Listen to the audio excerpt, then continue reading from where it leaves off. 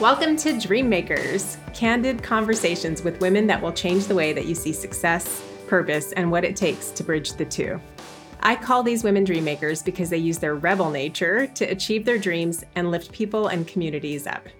They simply can't have one without the other. And I want to learn how they do it so more of us can find purpose while pursuing growth. So we open up a bottle of wine and we talk. I'm Neha Sampat, a 3-time tech founder and CEO with a focus on meaningful companies that are places to dream big, build up, and to be a good human.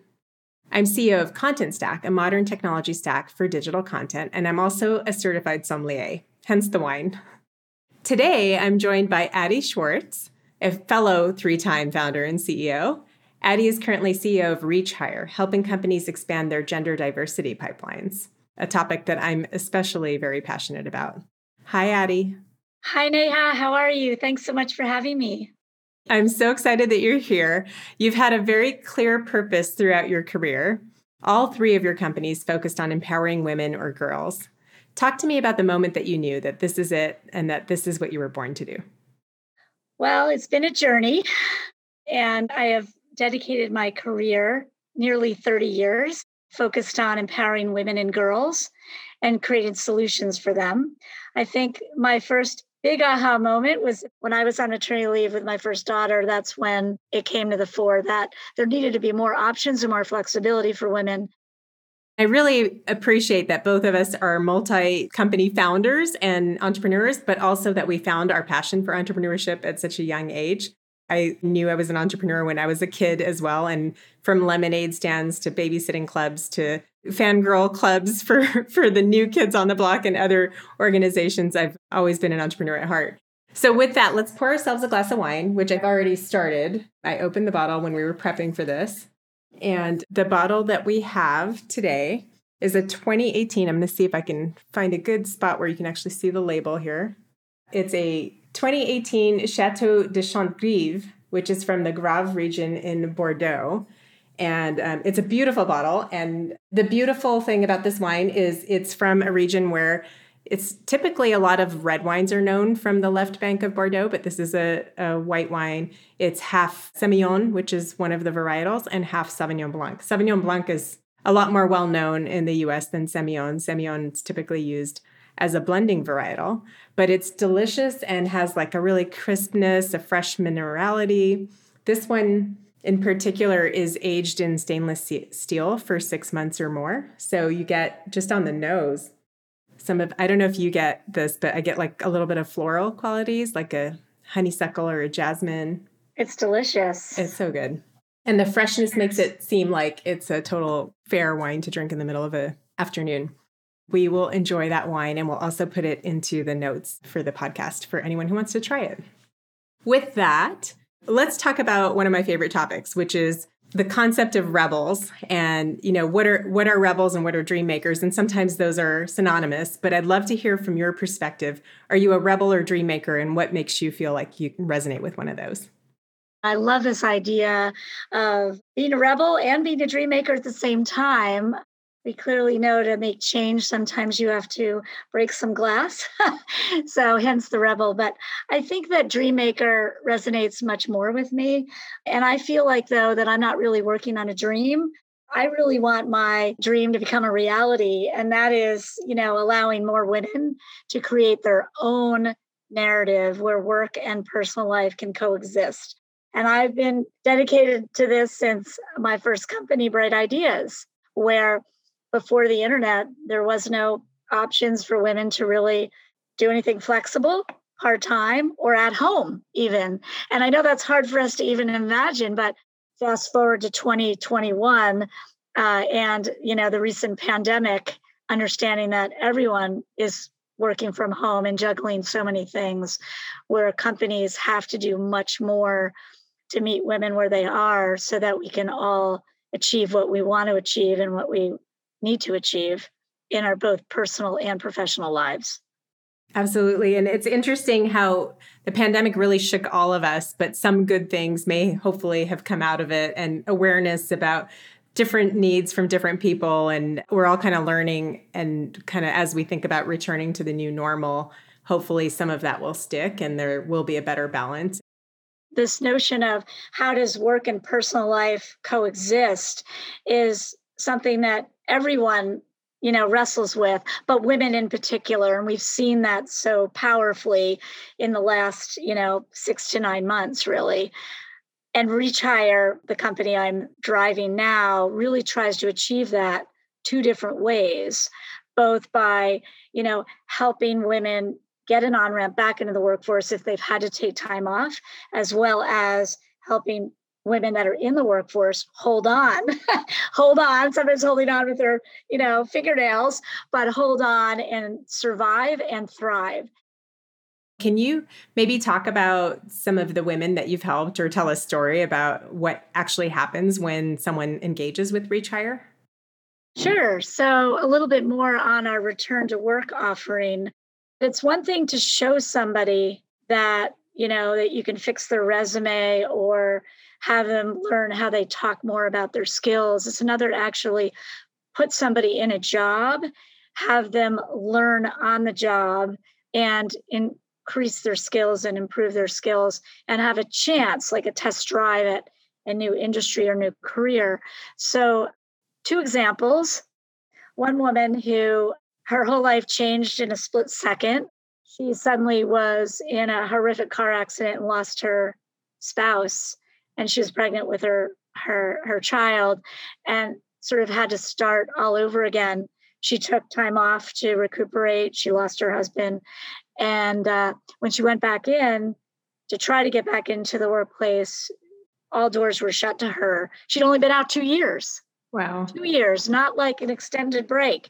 And it wasn't a break she ever even expected or anticipated, but life happened and she had to maneuver around that. So what happened with her is that she went from doing sales, and we pivoted her into talent acquisition from pharmaceutical company into financial services company. Wow. We put her on a test drive for 6 months, recognizing that her skills could be repurposed in a different way. And she's been doing amazing in this new role, in this new company, in this new job, in this new industry. And it's all because we understood what her transferable skills were. We offer her opportunity to come back in this environment, provided the support, the training, and the on-ramp. And she's now off to the races. That's Another awesome. woman was out for 18 years. Oh, wow. Just to show you that the difference here. And she had worked at United Airlines. And she had to go back to work. She took time off because she had a severely disabled child and needed to take care of that child. That child grew up, and then she absolutely needed to go back to work so that she could put that child in a state-funded home and needed the income. Well, 18 years later, no one really wanted to hire her. And she was actually not even in a location where a airline could hire her, but we put her back in a medical device company. Smart people, huge potential, need a break, need an opportunity with transferable skills, the support, believing in the person, and the test drive. And that's what the Return to Work program is all about, giving people a second chance and partnering with those companies that are thinking more about a job description than just clicking the box. I love that. There's a few examples that I've kind of engaged with in the last year. One that stands out to me is an organization called SVA Academy that essentially helps train people on a specific trait. And we at Content Stack recently hired someone out of the Customer Success U program. It's called CSU that SVA Academy is sponsored. We were one of the co-sponsors of that initiative. And essentially, it's helping underrepresented minorities come into the workforce and learn a specific skill set so that they can come into a role and excel in that role. And so far, we've only had one person that we've brought into the company from the program so far, but it's been a great success. And she just got offered a full-time job at Content Stack, which we're super excited about. And the other thing, the first one example that you gave me that kind of reminded me of another situation is, in the pandemic, a lot of teachers have been in a situation where they're used to being in the classroom and they like to be in the classroom, and that's how they engage and thrive. And we have a person who was a 3rd grade teacher who had to shift to remote learning in March at the beginning of the pandemic. And in the summer, she decided to intern with us. And in doing that internship, she took on doing some training programs. And in some ways, we kind of joked with her that training salespeople is kind of like training third graders. And she thrived so well and was so well loved by the organization and the people that were learning from her that she ended up staying on as a full-time training and development person for Content Stack. So it's great to know that there's programs that actually help with those transitions and that help people get kind of a second chance. I think the other thing that's really cool, and hats off to you and Content Stack for doing this, because we need more companies like that. But it's not just about the women, it's about the amazing capability and thumbprint that they can make on corporations and the benefit that corporations have in bringing these women into the fold and into their organizations. And so, it's as powerful for the companies. And I feel like for the companies that we've been working with, they really view us as a partner in workforce planning because we can create a pipeline of alternative talent that's diverse, that comes with diverse perspectives and is bringing experience into the organization. So it's as good for the corporation as it is for the women. And not enough companies until recently have really understood the importance of that symbiotic relationship and knowing that having a diverse workforce actually helps performance and helps your bottom line is becoming now a real topic at board meetings and in conversations. And there's a lot of data that proves that finally, right? Finally. So it's great to see that there's ways to bring both of those needs together in a way that's a win-win situation. Tell me a little bit about what's been most difficult on your path and how you've been able to overcome that.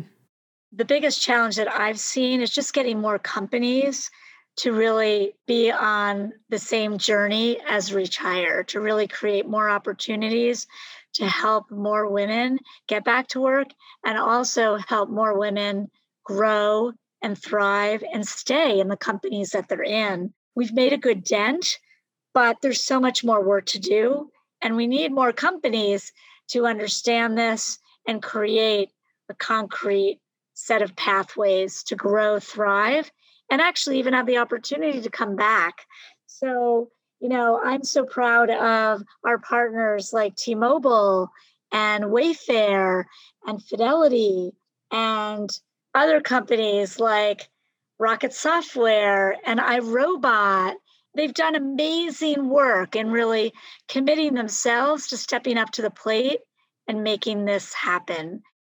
I learned the hard way, which was when I first started Reach Higher, I started with the women first. And the problem was you can do everything for the women, but if they don't have the job, it doesn't really matter. They need the job. Yeah, it's a chicken and egg thing. Like you have to have both sides. It's a marketplace, essentially. I have another question for you, Addie. So I like to think about entrepreneurs from the perspective of having superpowers. And I know that I have a superpower. I'm sure that you do too. I'd like to hear what yours is. I feel like I see problems that others don't recognize way ahead of when they come to the fore. So, actually this week represents our 8-year anniversary of my founding Reach Higher. Congratulations. So when I was talking about back to work, back in 2013, no one knew really what that was. And I feel like that is sort of a invisible problem. All these women offer this opportunity to really leverage their superpowers, their intellectual capability and their diversity and their experience, because many of them have many, many years of experience, both in corporations and then managing other situations in personal life that they can offer. And so I do think that my superpower is recognizing opportunity and recognizing human potential. And I think that if you believe that an individual has huge potential and they just need it to be unleashed somehow, and you go in with it that way, you'll just, as an employer, just be able to take advantage of that and empower those people to be their best selves and really move the needle. And I see that, at least in my experience, there's a lot of underutilized talent. and untapped talent in locations that you just don't necessarily think to look. And I think what's encouraging is in the world of the pandemic, we've learned that you can do most of what needs to be done work-wise remotely. A lot of it can happen while sitting in Utah or in some village in India. And I just this morning was hosting a diversity, International Women's Day event, trying to recruit more women to the company, the engineering office in India. And there were 40 women all gathered together on a Saturday to talk about how they would like to join a company like Content Stack. And it's so encouraging because some of them are dialing in from like super remote locations, little villages where you've never really dreamed of like having a tech job at a top growing, scaling tech company. And now that's all possible because of the connectivity that we have access to. And I think it's going to change the dynamic a lot. And employers that see that are going to benefit from it. Well, I want to toast you, Neha, because let's do a toast here. Sure. Because you're like a CEO that's putting into practice what you believe and really making a pathway for all kinds of women. So hats off to you. Cheers, and cheers to your 8 years. Okay, so I'm going to jump to just the topic of entrepreneurship. And both of us are obviously very passionate about entrepreneurship. Sure. So the story of my beginning as an entrepreneur, roll back the time to when I was 12, and I was taking Spanish and learning Spanish. And my Spanish teacher came in one day with a flyer and said, I'm going to take a group of students to Spain. You have to raise what's going to cost $600 and for 18 days, by the way, which is hard to imagine now. But, each student needs to raise some portion of the money, at least half of the money, and go at it. And I racked my brain, and my dad one night, like soon after, came home after he was out with my mom, and he's got a piece of pie that I had made in the fridge. And he said, you make a really good apple pie, Addie. You really make a good apple pie, better than those restaurants. And I was like, maybe I should make some apple pies and give them to some of the restaurants in town and see if somebody would take my apple pies. Now, that was back before they had all kinds of issues around, health and, making sure your kitchens were safe. So they didn't have any of that. So I went and I made 6 pies, and I had my mom drive me around, and I walked into the restaurant. One of the restaurants I walked in to was at 6:00 on a Friday night, which is like a horrible time to walk into a restaurant to try to sell anything. But what did I know? And I just said, hi, my name is Addie, and I'm trying to raise money for a trip to Spain. Wonder if you'd try my pie. And if you liked it, maybe you could sell it, and I could earn money to go to this trip to Spain. And three of the restaurants of the 6 said they would do it. And one of the restaurants 2 weeks in said, your pie's a real hit. We want 10 pies a day and 20 pies a day on the weekend. And it was like so much. And it was crazy. And then I ended up enlisting my younger brother to help me with the dough making and, all kinds of funny stories. I dropped one of the pies in front of one of the restaurants as I was delivering them. Again, how like embarrassing that my mother had to drive me because I didn't have a license. I was too young, drive me around to deliver my pies. And then my dad came home one day about 12 weeks in and said, this is enough. Like the kitchen is taken over by pie making and there's like no food. so that was kind of the end. I could have been like the Debbie Fields of apple pies, but that kind of got squashed. But that was my first foray into being an entrepreneur. Do you still make pies, Addie? I do. In fact, actually, my first job out of college, I got a pie. I made a pie. And I kind of feel like that cemented the deal with a company called Bain & Company on Sand Hill Road. That's awesome. And I definitely surpassed my goal of raising half the money in a very short period of time. Did you get to go to Spain? I did go to Spain. Good. At 12 years old? Yes. It's funny, we have so many parallels. I remember probably one of my most hustle moments was when I was trying to study abroad, but this was in my early days of college. And I didn't have the money to do it. There was like no way. But I started to look at scholarships, and I remember calling my dad and saying, I'm going to Paris. And he was like, wait a minute. And I remember the conversation because he's like, there's no money to send you to Paris. And I was like, and I figured out how I'm going to do it. And I literally had gone into a scholarship book and looked up all these weird scholarships. And one of them was for studying feminism in France. And the second one was for doing a paper on architecture in France. My paper on feminism in France was basically me and a friend of mine running around on scooters, going to these like old wine caves. And we'd go to these wine caves. We're 19, so we didn't know anything about wine, but this is when I fell in love with wine. And we'd go and talk to the winemakers. And there were usually like old men that had like this stereotype of being very, very masculine and, just they did not know what these two American girls were doing in their little wine caves. And I remember like when I was asking questions about wine, I was trying to be really inquisitive and academic about it. They literally said to me, who's your father? Like assuming that I could not, as a woman, have my own interest in a topic. I must be some like rich person's daughter or something. And so it was like a big eye-opening thing for me. But very good, very awesome that you were able to pull that off at such a young age. So respect that. So that's an interesting lead into what I really loved when we first met was your story about Beacon Street Girls. Can you talk about that? Beacon Street Girls was all about trying to create a brand for girls that was safe and positive and allowed them to see all the potential that was inside them between the ages of 9 and 13. So it comprised a book series, which was 22 full-length novels about 5 7th grade girls living in a real town. It was a fictional series, but based in Brookline, Massachusetts. And it was all about, their trials and tribulations of growing up. Underneath that all, each book dealt with a different topic of adolescence. And I found an expert in each field, in each topic that could weigh in and inform the fiction and the storytelling with real life data about how we all realize and actualize ourselves so we become better people. And so the idea was to sort of, how do you lift up young girls and build their confidence?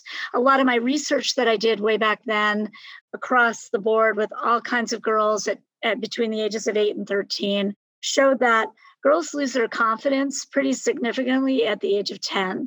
So between 8 and 10, they're like ready to conquer the world. And then between the ages of 10 and 13, something changes. Their bodies change, the environment changes, boys come into the picture, and hormones and society. And then, by the way, fast forward, then they grow up. And when you talk about confidence and going and achieving your goals, if some of those things have been broken down at the age of 10 and 11, they're much harder to overcome when you're an adult. And so if you can build them up at those important ages, that's critical.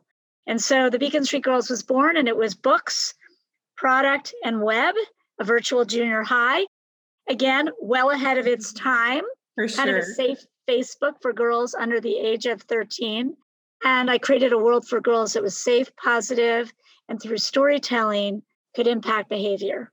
And the big aha moment on that was that one of our books dealt with childhood obesity, and a longitudinal study was done by Duke Medical Center on the book to impact behavior on eating, health, and body image. And it proved that girls that read the book changed their behavior. And that got us into the New York Times health section, the USA Today, and the study was reported in the National Academy of Pediatrics. So it was the first book of its time to actually show that reading could impact behavior. That's awesome. So that was a bright idea, but tell us a little bit more about Bright Ideas. So Bright Ideas, I started when I was on maternity leave with my first daughter, Eliza. And the whole goal was to create an opportunity for tech-savvy moms to stay involved, stay engaged, build their skills, and make flexible income while they were at home with their first or second child. And we did have some men do it, but it was mostly women. But back in 1992, when I started it on maternity leave, from a spare bedroom, I didn't raise any capital. I wrote the business plan, and we actually were renting a house. So the person we were renting our house from was a CEO, and I asked him for advice and to be a mentor. And my husband, the company my husband was working for, the CEO that he worked for, I asked him to provide advice, and I was off to the races. So that was my first foray into formal corporate entrepreneurship. But it was all about creating an opportunity for women that was flexible. It was around educational software, which is a new budding industry. It was helping moms and schools and teachers do a better job of integrating technology in the classroom and in their homes, right at a time where technology hardware was coming down in price. So computers were just getting into homes more dramatically, and where software could teach without being like DOS or Mac. It was really like all about sound and light and early learning. Can you tell me about, I think we all have a moment that kind of pushes us over the edge or maybe gives us some courage. What do you think is your just do it moment? Well, I think my just do it moment was sort of thrust on me. I don't think it was something that I created or designed. And that's what happens to all of us, right? That life happens and it's how we respond. So my daughter was injured in a car accident that I actually was the car driver in. And I had to take a year out of the workforce to help my family recuperate. In fact, what happened was a couch fell off a truck on a major highway. Oh my God. And I ran into the couch going 65 miles an hour. So we got out of the car upside down. My younger daughter had a pretty serious head injury and needed to take a year out of school in order to recuperate. And so I went with her and helped her on her journey, took time out of my career in order to help her get back. And when I did that, I saw all the women that were sitting on the sidelines. And I said, we need to do better on this. This is an invisible problem that we need to help women create an on-ramp for, and we need to do this in a way that's thoughtful, intentional, and systematic. And that's how Reach Higher was born. That's an amazing story. And it's heartbreaking to know not only what you went through, but that's something that a lot of women go through. And if we just look back on the last year and the pandemic and the situation where a lot of people were moved from careers to caregiver positions, even just for something as simple as like making sure that their kids are able to log into their virtual school environments and classrooms, that was mostly women, right? It wasn't often the men that would take time off from their careers. And it is like you said, we have to do better. And we're still, I think we kind of took a little bit of a step back, and Melinda Gates said it in 2020 that because of the pandemic, women have all the progress that we've made. There will be a little bit of a one step forward, two steps back as a result of this. I have one important question I want to make sure I get to. But before I do that, I know you also want to talk about Aurora. So maybe like a little bit of your path from where you are now and talking about Aurora and what's next for you. Okay, sounds good. So we have been putting women back into the workplace for 8 years at major corporations, and we do it in groups. We have a systematic approach. And it dawned on me about 2.5 years ago, there's not enough support for those women that are just starting out and for those women that are mid-career. They need more. They need more support. They need more community. They need a safe place to be able to talk about what they're going through. They need to be able to problem solve. And so I created, as a good entrepreneur, Aurora, which is a digital SaaS platform aimed at helping women in their careers thrive and rise. It's an offering aimed at businesses to provide a turnkey solution for women to grow, thrive, and rise. And so we have 4 content tracks for early career women, women mid-career, women on the maternity journey, and women of color. Those are pain points at individual career ages and stages and who you are that make you get thwarted, that stop you in your career. How do we do better? And so all that great learning that we've learned over the last 8 years, poured it into a digital platform that's turnkey, that enables more women to move up the ladder so that they don't leave, that they're able to figure out a way of making it all work. So we do it in groups, just like we do on our return program. And we have a guide, just like we have a program manager. And there's just a lot of synergies and learnings that we're able to put so that more women grow and thrive. We really do need more of that. And I appreciate all your contributions personally. I want to ask you one more important question, and that is, how do you define success? So I feel like success for me personally is enabling other women to have the confidence and the opportunities to determine what success is for themselves. Because what you think, Neha, is success, running this major corporation that is killing it, that's really a rock star, and you're a rock star, to somebody who really defines success differently. So success is different for each and every one of us. We each have our own journey, but empowering that individual to be the best they can be and bring their best selves and take advantage of all that has been given them, that's what success is to me. Thank you.